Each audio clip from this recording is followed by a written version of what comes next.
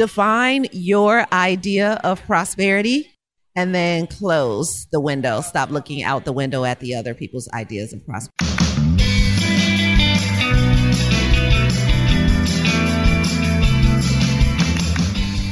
Welcome to Start of the Doubts. I'm your host, Jared Easley. Today I'm joined by Kine Corder from Prosperity Report. Atlanta, Georgia represent from the dirty. Welcome to the show. Thank you. Thank you for having me. Yeah, I appreciate you lowering your standards to hang out. Every once in a while, you got to do that. You got to have friends in high and low places. Yeah, so you're definitely hanging out with the low friends right now, and I'm grateful for that. So I'm honored to be here. Well, the reason I wanted to chat with you is because of the Prosperity Report, and I think that's a fascinating thing. But first of all, before we get there, there's going to be some people that don't know about what you're up to or who you are, and so maybe a little background, if you don't mind. Absolutely. So I'm Kine Corder. I am a financial therapist, hypnotherapist. I specialize in financial therapy, helping couples have the tough conversations around love and money. So that's how my podcast got started, because it's the Love and Money podcast. So we talk about all those tough things that couples have to talk about when it comes to love. Most of the time, men are saying, she talks too much. And women are saying, he doesn't talk enough. So we're... Have you been chatting with my wife? Is there something going on here? No, that's funny. We're like finding the middle ground between what's enough talk and what's too much talk, so that you can get on the same page financially and become a winning team in love, life, and money. Okay, so let's go back a bit. You weren't always doing this. What were you doing prior? And then what was that moment where you're like, I need to go in this direction?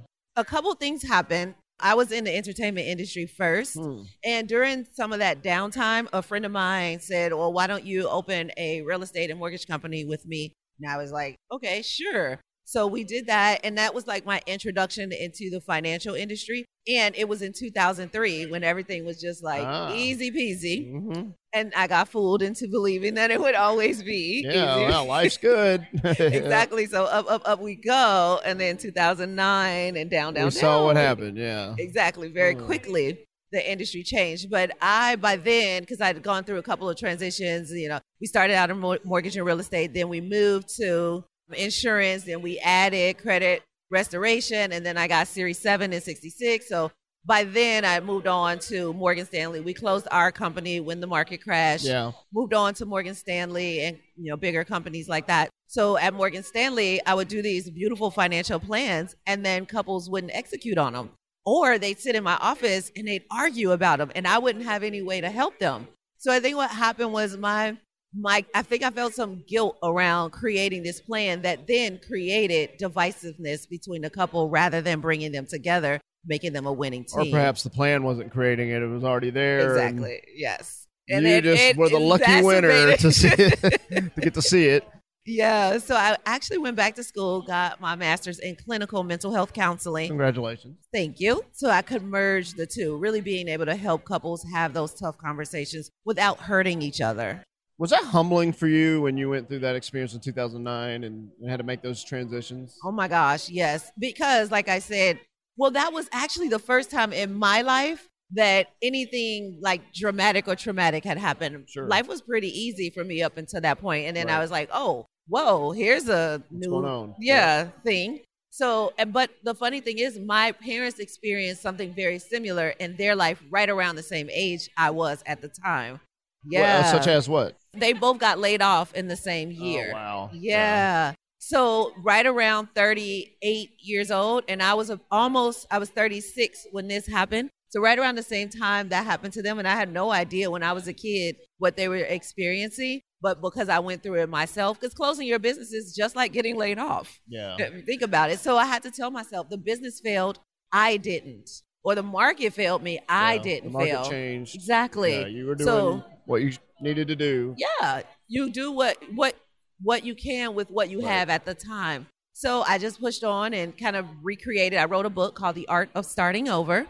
What a great title. Thank you. Yeah, very fitting. Exactly. And it's really a step-by-step guide how to create more power, peace, and pleasure in your life and control the controllable.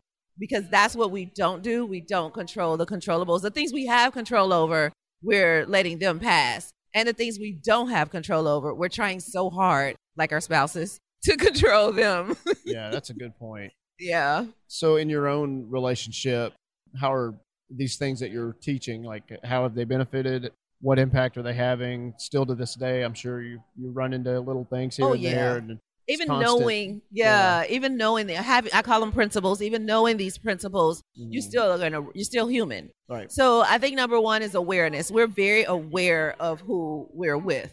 So he knows my strengths, my challenges, and vice versa. And then there's the acceptance. So some of it you can or you will accept, and others you'll just complain about for the rest of your life.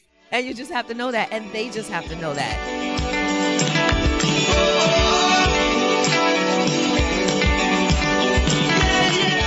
What are some things about your husband that are like really strong and you're, benefiting from that because that might not be your particular area? So he slows down really well. And I don't do that very well. I'm on. Just like if you think about this moment, how this all happened, I'm on. I'm ready, set. You're in conference mode. Yes. There's nothing wrong with that. But I'm always in conference mode. Oh, okay. So he's like, there you go. Can you turn it down a notch? So he does that really well, and I don't. So he's kind of helping you have a better balance. Exactly. So when you are fortunate to have him in your life. That's good. Absolutely. Yeah. Absolutely. Now, go ahead and tell on him. What areas are you helping him? And praise God. So he's not a risk taker. He's very methodical. That sounds like my wife. Yeah. Methodical, calculated. Wait, analyze, think, and I'm like, go. No, like this, we've got to take. Yes, take advantage of this opportunity. It may be right, it may not be, but that's okay. We'll learn something along the process. Yeah, we're going to be wise within reason, and we're going to go. Yes, wise within reason is a great way to describe it. So I think I bring that adventure, like go a little further than you normally would, stretch to his life. So since you started this opportunity helping people, what are some stories that have come from that? Oh, episode, I don't know the number, but one of the episodes we talk about financial therapy, and I have a couple on the show that was actually a client of mine. So they were happy to become a client. The great thing about this couple was the woman came to me first because she hadn't even looked at the finances in 18 years. Now, generally, I work with couples who are engaged or just recently married, like maybe under 5 years. But this couple, 18 years, and she had never worked on the finances.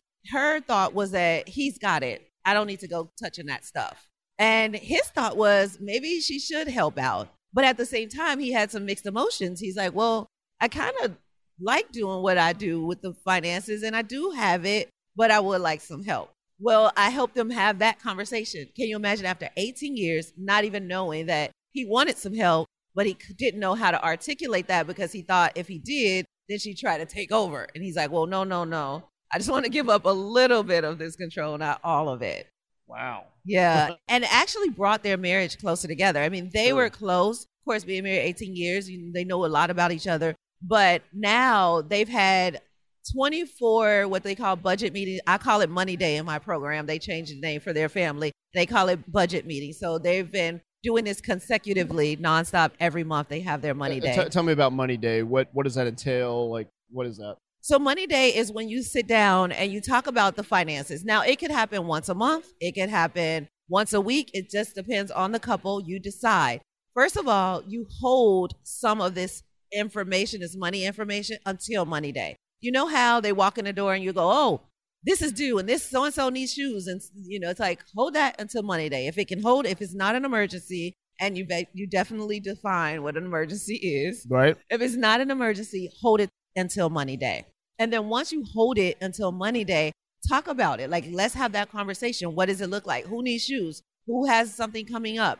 What have we been doing well? What do we need to adjust? So really looking at, and it's not about the numbers as much as it's about the emotions, the plan, the strategy. The numbers are important, but they're probably about 10 or 20% of the whole conversation. The conversation is really about what can I do to help us get to our ultimate goal? How can we fall more in love with our plan? rather than falling in love with that pair of shoes. Or you mentioned the shoes. What's another specific example of where, hey, we gotta have a come to Jesus on this money day here? give me something. What else? So what I say a lot is you usually feel the voids you feel using money. So whatever that may be, and it's different for different people. Like I was just talking to a patient yesterday, and she said that she feels her voids by buying her children something. Another guy that I have, he feels his voids by going on a trip. Like whenever he feels a void, he'll plan a trip. And that may be right to help you detox or, unwind. But if the money is not there and you're putting it on credit cards or you're stretching yourself or you come back to bills that you can't pay, then did it really fill the void? No. So I have this thing. I say money can buy happiness. You just have to know what truly brings you happiness and then buy it. What happens is people are buying things that don't bring them happiness, just fill voids.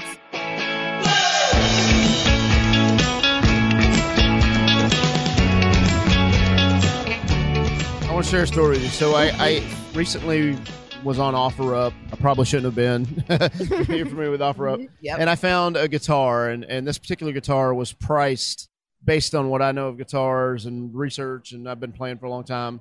It was very, very good price, and it's still expensive, but it's, wow, this is a major, I don't think this person realizes what they have. And so I go to my wife and I said, I think I'd really like to get this.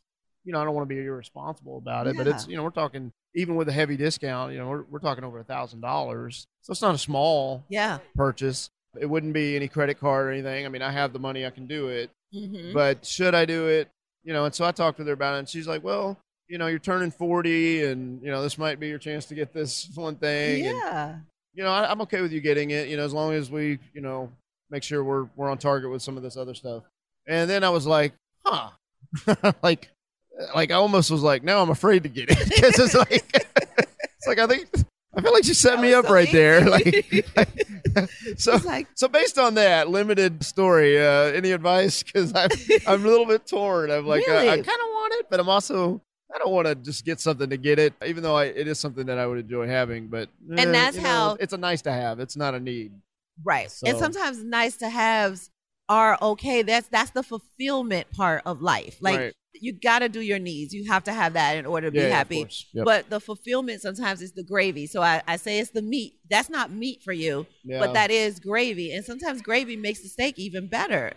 Even a good steak is better with gravy. So if you're still talking about it and you've had that conversation with her, it's later, it sounds like something that is part of you. It's not like you forgot all about it and you're like, oh, whatever. What I wouldn't want is to make this purchase and then all of a sudden another conversation comes up. Well, you got this, remember this, and like, well, hold on, I thought we were, in sync on that. And I don't know that would happen, but I guess I just want to really think through it. I don't want to just jump. Absolutely. And that's the great point about it. You are thinking it through. You are having the conversation. You spoke with your partner about it. So it's not like you're committing financial infidelity. My intentions are to stay married. Yes. So I know enough to I better not talk to go her. back, right? Yeah. I do know that. Yeah. And so you're having the conversation. Right. You're seeing, and what I say in my office is you're seeing how it feels in your body. Like you're really seeing where it places. If it places in your heart and you really think it's going to bring you pleasure and your gut is saying this is it, because even if you don't like it, you could turn around and sell it. Sure. And get your money back. It's that. So that to me is a win-win because it's not like there's something that nobody else wants. You're getting something that if you do feel buyer's remorse, if you do feel guilt about it, or if it comes back up and she says, well, you got this, then you're like, you know what? We can put it right back on OfferUp or any of those other sites. And I might even mark it up a couple dollars and win. Let's talk about like children and the dynamic of, marriage and a family. So one parent could say, okay, my child must have this, but it's not money day. Have you ever dealt with that? Oh, yeah, all the time. Because most people have different money, what I call money mentality. They have a different money mentality. And even if they have the same money mentality, they grew up in different households, so that how they show up in that money mentality is going to be different. And money has a association with it. So we see money as something. It's not just dollars. We see it as control. We see it as how we show up in the world. Like, oh, people know I I'm successful because I have money, right? We see money as freedom. It shows up a different way, not just as money. So one person maybe trying to show up, which is why my kid needs the keyword, this thing. It's like, really, do they? Or is that a story you're telling yourself so that you can feel prosperous? It's both sides. I mean, like my daughter's got me wrapped around her finger. I don't mind saying it. There will be moments where she'll test that. And if I'm not really grounded, I might be like, you know what? Anything for my baby. Yeah, anything for my sweetie, you know. And my wife's guilty of it too. But, you know, and I think that's the next Money Day conversation we need to have is, you know, maybe we didn't need to buy that toy in Target that one time, but I did it because I got a smile on her face. She tricked me.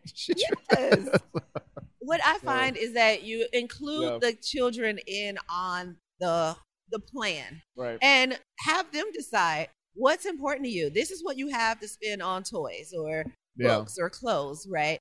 And however you want to spend it, it's totally up to you. Yeah. And we think that we can't have those conversations with them, but you totally can. And they get it. In fact, be careful because they'll start calling you on it. Before you know it, they're going to say, Dad, you said, and you're like, oh gosh. You know, some accountability. I've created a monster.